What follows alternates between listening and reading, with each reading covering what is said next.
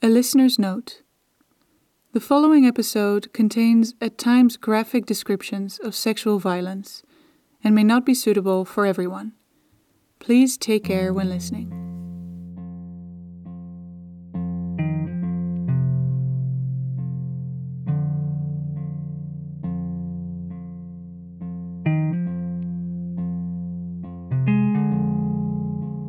Anwar R. is accused of crimes against humanity and rape. The 58 counts of murder and 4,000 counts of torture that he's charged with are regarded as crimes against humanity. The one rape count and the one count of sexual assault are regular crimes under the German criminal code. But that might change very soon. Last November, the lawyers of the civil parties in Koblenz filed a motion. They demand that the sexual violence charges will also be considered crimes against humanity. Why weren't they already, though? Isn't sexual violence an equally serious crime as torture? Not just that, in the Syrian context, it's just as much a weapon of warfare. Its use is systematic and widespread. It's targeting civilians. It's basically regime policy. It ticks all the boxes of a crime against humanity. And yet, Anwar R's indictment doesn't reflect this. The official reason for this is that there wasn't enough evidence to prove the systematic and widespread nature. But for many activists and survivors, this is a tough pill to swallow. Hundreds of thousands of Syrians are affected by sexual violence, either directly or indirectly. Unfortunately, sexual violence is often overlooked. This episode, we want to go into why that is. We want to dissect the phenomenon of conflict-related sexual violence in Syria. We'll try to identify the stigmas and societal norms that underpin it, the way it's used as a tool by the regime. We want to unpack its impact on different groups of people and dispel some of the misconceptions around it. We think it's important to talk about this because sexual violence is one of the main reasons people flee Syria. It's the cheapest, most effective weapon in the history of the world.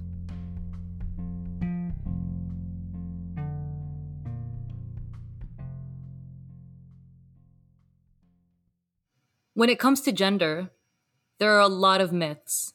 Every culture, community, and country in the world has their own. Here's a common one. Women are weak. And another one. Men are strong. These are just two myths. But we don't usually call them myths. We call them norms. Gender-based violence is rooted in these kinds of norms. If someone violates a norm, they become a target for violence. For example, in many cultures, gay men are perceived as weak. They're breaking the rules. But it's not just rule breaking that triggers violence. Some gender norms have inequality and oppression built into them, so the violence is a result of the rule. This is why women so often fall victim to gender-based violence. Because when all women are viewed as weak and men as strong, women are then seen as a population that can be taken advantage of. When the type of violence that someone experiences, regardless of what it's based on, is sexual, or if it's directed at someone's sexuality, it's sexual violence. This includes any sexual act or attempt to obtain a sexual act. And violence, in this context, isn't just a closed fist or a bullet. It's less about the method used than about the manner in which a person is treated. It's more about coercion. Sexual and gender-based violence, or SGBV for short, encompasses all these things. It comprises not only rape and attempted rape, but also sexual abuse, forced pregnancy, forced early marriage, domestic violence, marital rape, trafficking, and verbal sexual harassment. SGBV happens all the time, everywhere. It happens everywhere in the world, but also everywhere within societies. It's not confined to any particular class, age, or type of relationship. During any kind of emergency, everyone who's impacted by that emergency is at a higher risk of experiencing SGBV. And one of the emergencies that usually leads to a particularly big increase in SGBV is conflict. The perpetrator might be affiliated with the state and the victim a member of the opposition. There might be a climate of impunity because there is no state anymore, just war. SGBV that's directly or indirectly linked to conflict is called conflict-related sexual violence, or CRSV. In Syria, the conflict has cultivated a climate of lawlessness and heightened stigma. As a result, sexual violence has played a big role in Syria since the uprisings began in 2011. It's rampant within, but not exclusive to, the ranks of the Syrian army and in detention centers. The overwhelming majority of detainees experience some form of sexual violence. And that isn't just rape, like Noor explained before. The most common are probably verbal sexual harassment and forced nudity. During the investigations, they used to insult me with degrading words such as slut. They threatened me throughout the investigation that they will strip and rape me. They used dirty words that I can't remember. Disgusting talk. This is a quote from a report that focuses on the violence against Syrian women detained in state security prisons. The words belong to Rehab, who spent 2 years in prison. In the same report, which is called Words Against Silence, we learned about Munir. Munir spent 2 years in Saydnaya prison. Consider this quote regarding forced nudity. The purpose of nudity is to break the detainee's will and sense of humanity. It is a way to tell the detainee that he, she is in a place where her humanity has no value. Nudity here is not only stripping of clothes, but stripping of one's dignity.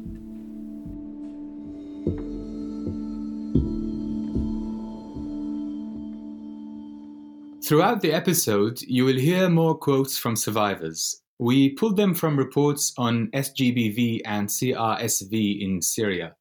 Conducting the research for these kinds of reports can be challenging. We'll go into that later on. But first, we'll look at the purpose of SGBV in Syria. What does the regime achieve by weaponizing it? Within the walls of torture prisons, it can be a way to extract information. Because, like Munir explained before, it's a means to break a person.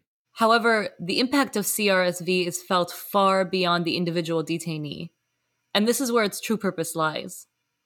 The threat of sexual violence instills deep fear into Syrian people. Its ability to terrorize everyone is virtually unparalleled. People are terrified of getting raped in detention centers, as several reports confirm. But they're not just scared they'll face sexual violence themselves, they're scared for their loved ones as well, especially their female family members. Before we continue, a note on gender categories. Sexual violence affects men and women and non-binary people in Syria. There's no such thing as the female experience of SGBV, or the male one, or the LGBT one. Every story of sexual violence is unique. And that's because the whole experience is shaped by so many more factors than gender. Just consider a mother with a liberal family with financial security and plenty of access to aftercare. And then a childless gay man from a conservative family without money or access to support. Their experience is not just different because one is a woman and the other is a man. Their financial situation comes into play, their sexual identity, the shape of their family, the place where they live. In short, when talking about SGBV, all aspects of someone's position in society intersect. That said, gender is an important category, and many reports differentiate by gender. And so, to make things a little bit clearer, we're going to look at the impact of SGBV on women first, then on men, and then on LGBT people. Women are disproportionately affected by SGBV everywhere. Syria is no exception. Women in Syria are targeted in part for the same reason that any woman living in a patriarchal society is. She's weak. She has no worth. She belongs to men. The myths we call norms and treat like truths. In more conservative parts of Syria, patriarchal structures manifest themselves particularly clearly. It even has a name: honor. In many parts of Syria society, the concept of honor is constructed around notion of female virginity before marriage and sexual fidelity afterward, and that means that in some area, in some cases, they consider that even being for the victims of sexual violence to being killed, it's much better than being raped. That's Jumana Saif. She's a Syrian lawyer and human rights activist. She's been a research fellow at the European Center for Constitutional and Human Rights since 2017. She's actually one of the authors of the Words Against Silence report, the one that the stories of Munir and Rihab appear in. As Jumana explained, in some parts of society, a woman's dignity is tied to her virginity and later on, her sexual fidelity. By staying a virgin until marriage and by being true to her husband, a woman doesn't just protect her honor, but the honor of her family as well. In fact, you could say that she doesn't only have honor, she represents honor, other people's honor. If she experiences some form of sexual violence, either her virginity is damaged or her fidelity. Her honor is violated, and so her family's honor is too. Loss of honor can be extremely humiliating and destabilizing. It's to be avoided at all costs. This is a mentality that the Syrian regime exploits. They subject women in detention centers to sexual violence because, well, they're women, but also because the regime understands something. It understands that if a family knows or suspects that a woman was subjected to SGBV, they'll probably reject her. Consider the story of 19-year-old Zainab.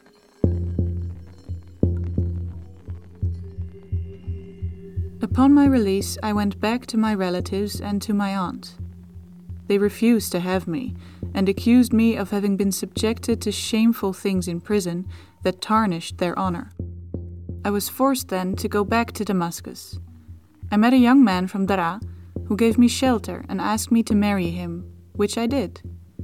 We spent a few months in Damascus, and during that period I tried to call my sister in her house in Homs. I told her that I am married and live with my husband in the Sabina area. She told me that one of my brothers wants to get rid of me because I disgraced the family. A couple of months later, 2 young men came to where I live with my husband Dia in Damascus and tried to kill me. They had a fight with my husband and stabbed him with a knife in his back and ran away.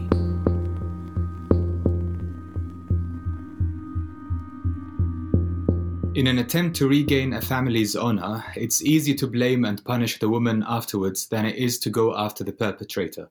The consequences for her depend on her position in society.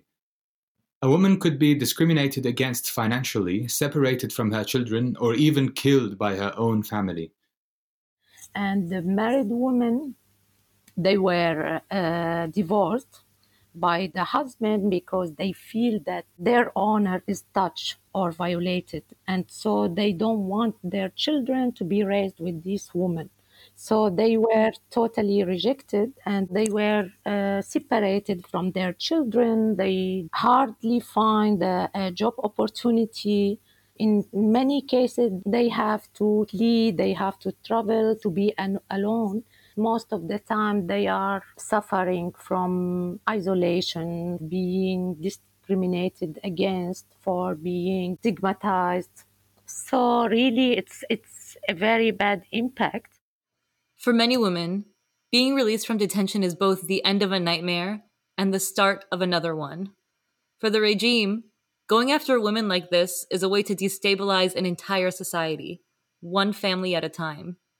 All of this takes a huge toll on survivors' mental health. Sexual and gender-based violence have a profound and long-lasting impact. And on women especially, they are feeling responsible for dishonoring their families. And often they conceal the abuse they endure from their relatives. It's really difficult to really to handle that, to deal with that, because here there is something in the culture that we are raised with. Sexual and gender-based violence, they really has very profound and impact mentally. This mental impact, not just the trauma, but also the shame, the taboo, the stigmatization, this toll that sexual violence takes on Syrian women makes it very difficult to speak up. Speaking out, I mean, it's not easy. And usually it takes time, it takes years for survivor to speak up about it. It's very normal, and that's would happen after having the real support, psychosocial support, real adequate treatment. Jomana is talking about the special facilities that are in place for survivors of SGBV in and around Syria. Centers that offer medical treatment as well as psychological and social support. They can help women get to the point where they can talk about their trauma. Many will suffer from PTSD, depression, and hopelessness for a long time, maybe forever.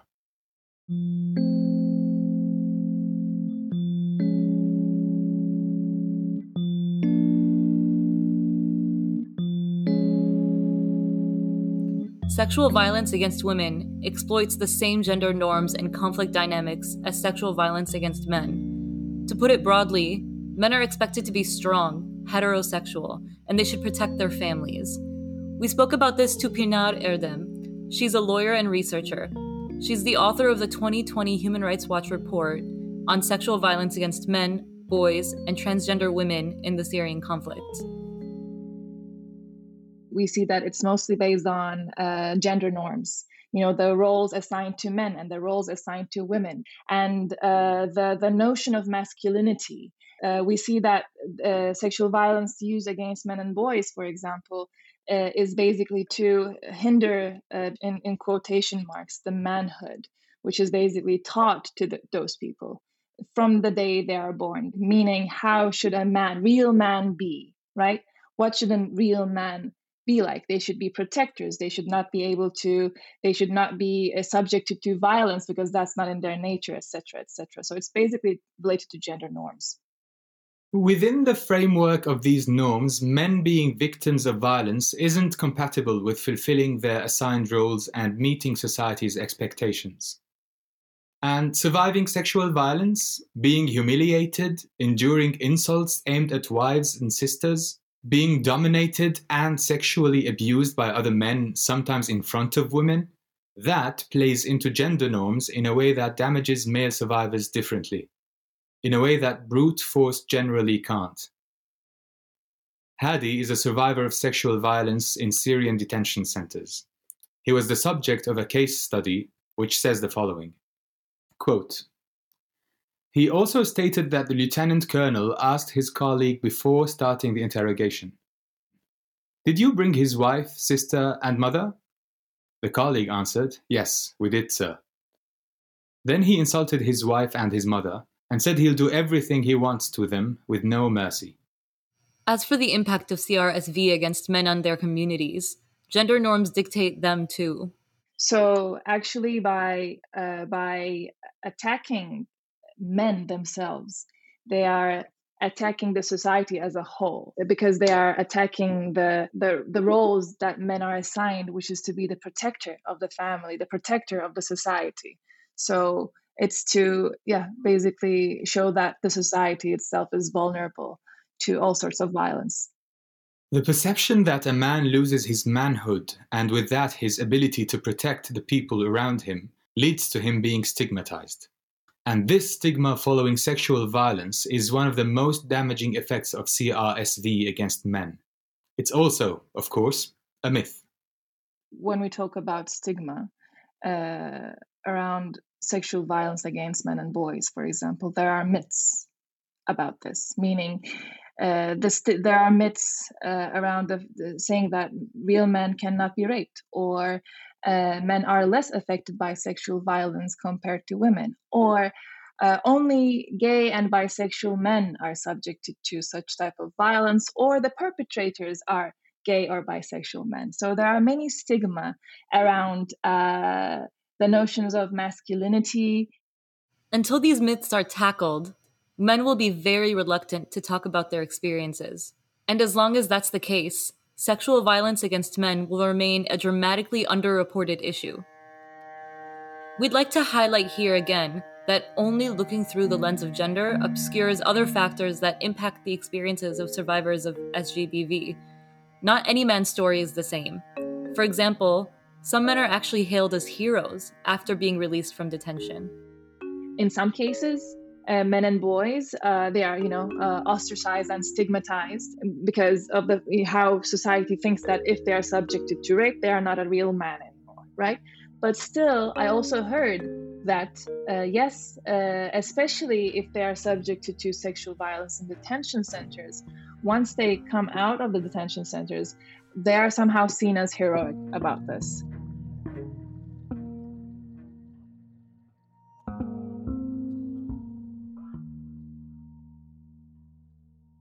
Out of all the survivors of SGBV and CRSV, there's probably no group so vulnerable, targeted, misunderstood, and overlooked as LGBT and non-binary people.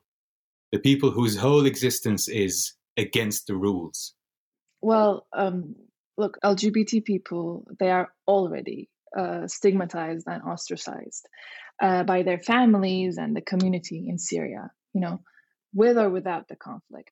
And basically, this is due to homophobia and transphobia.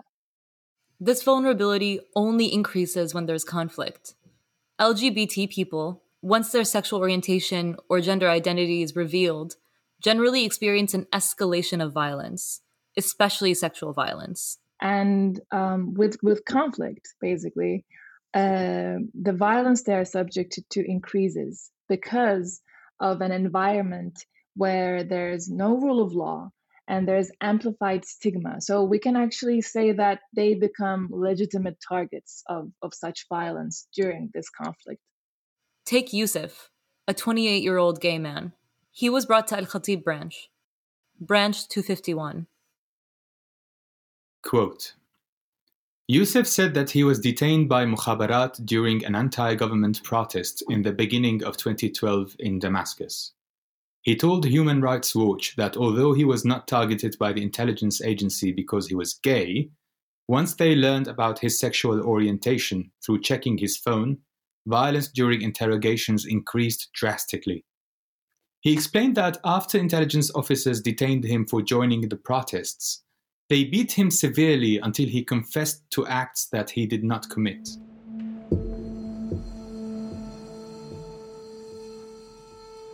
I was being beaten and I was going to die. At the end, you want them to stop. So you start saying yes to things that you have never committed. And once they discovered his sexual orientation, the violence intensified.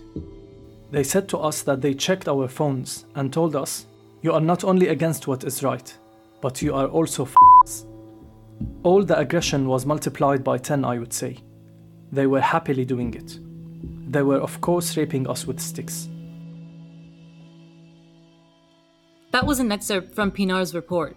It illustrates the fact that he wasn't just punished for taking part in a protest, but also for being gay. From the same report, here's a story that belongs to Sabah, a transgender woman. She was already in prison before the Syrian conflict started. Quote, after spending a few years in Saydnaya prison, she was transferred to Hama Central Prison after the conflict started in 2011, where other detainees raped her multiple times. Sabah stayed in the Central Prison until 2015. I was always soft-looking. It deprived me from my family and my life. I was almost 32. Even if you are caught with other people, they would interrogate you individually. It is the same routine that applied on everybody, just for being gay or trans. We are beaten, treated with violence, and insulted. Not by one person, but by many. They could tell from our appearance. Perpetrators were both guards and prisoners. If someone asked for me, I had to go and see them among the normal prisoners. One of the most shocking and heartbreaking parts of the experience of some Syrian LGBT people relates to homophobic and transphobic violence. But not violence that necessarily happened in detention centers. Not stories of prison guards and intelligence services, but of families. Here's another excerpt from the report. Quote, Fahad, a 23-year-old gay man, received a threatening text message from his mother on September 5, 2018, when she learned that her son was gay.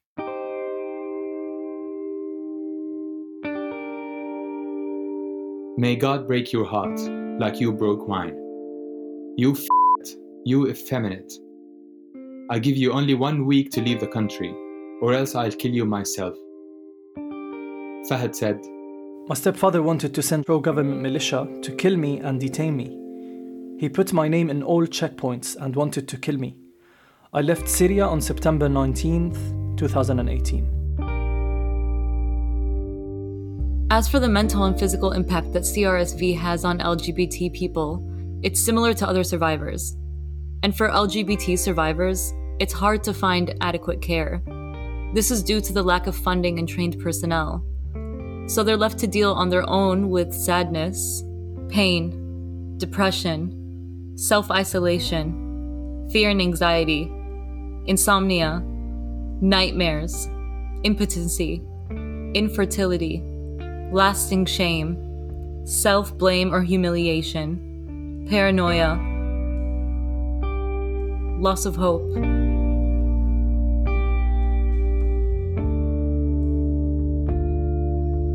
One of the biggest challenges in mapping CRSV is finding survivors who are willing to talk.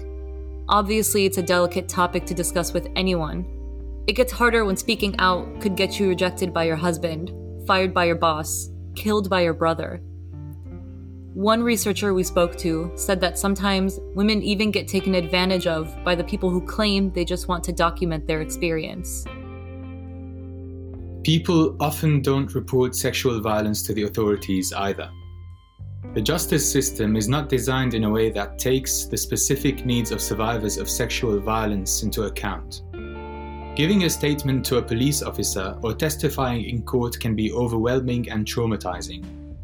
Justice mechanisms expose survivors to intense scrutiny. Many are blamed, accused of lying, and subjected to harassment. And on top of that, seeking justice or providing documentation for many survivors of SGBV and CRSV, it just isn't a priority. Their priorities are working and making money and taking care of themselves and their families. So hundreds of thousands of people live with their trauma.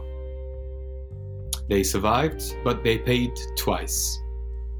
Once in a prison, once for the rest of their lives.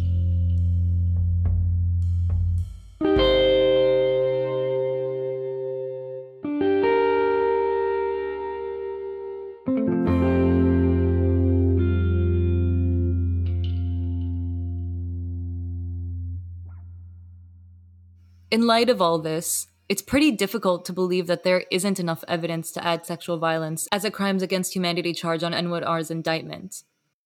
That's really, from my point of view, I think it doesn't make sense not to be, or not to address as a crimes against humanity in Koblenz or in the indictment. Yes, I don't know why, but it's like should be. Here's something for you to consider that many of the experts we spoke to alluded to. The failure to effectively address sexual violence in a legal way stems from the same gender norms, the same rules, the same myths that drive sexual violence in the first place. As long as we don't tackle these harmful societal norms, justice mechanisms will continue to fall short everywhere in the world. Jumana has high hopes for labeling the sexual violence charges crimes against humanity. Its impact is very important, and that as it will touch, will offer the access to justice for hundreds, I think, of thousands of people in the Syria. And now we are like establishing the base of any other justice effort, not only in Germany, but in Europe, elsewhere, and even in Syria in the future.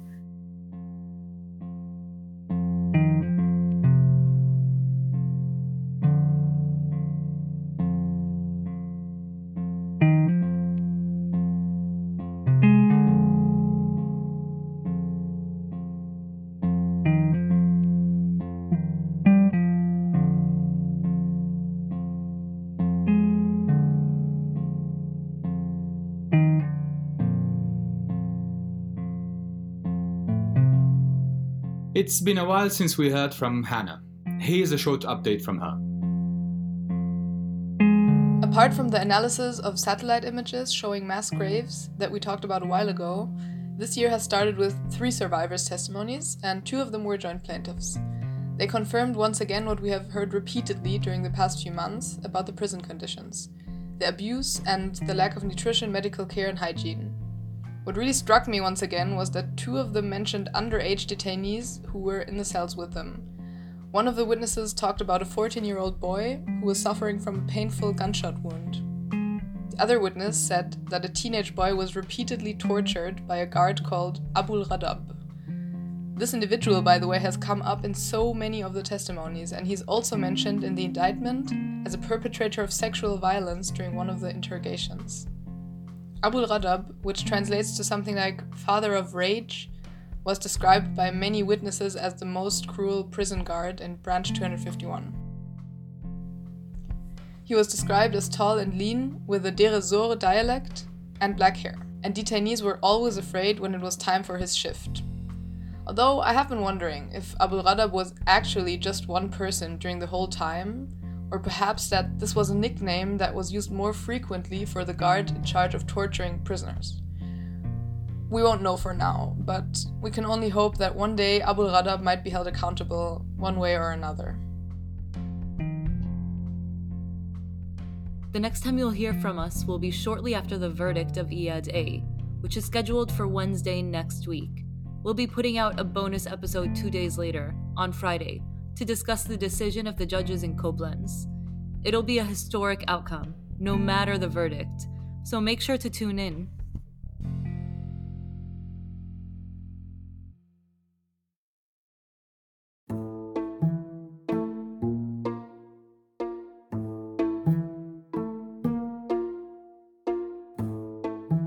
Branch 251 is a 75 podcast production. This episode was hosted by Noor Hamadeh and Asser Khattab. It was written, produced, and edited by me, Pauline Peek, with additional feedback from Fritz Streif. Salim Salame and I provided the voiceovers. Hannah El-Hitami is our court reporter. We want to thank Pinar Erdem and Jumana Seif, as well as Lubna Kanawati, Soha Al-Akra, and Muna Zainuddin for sharing their knowledge with us. Special thanks to Rahab, Munir, Zainab, Hadi, Youssef, Sabah, and Fahid for sharing their stories. Today's episode was made possible with the support of Förderfonds Demokratie.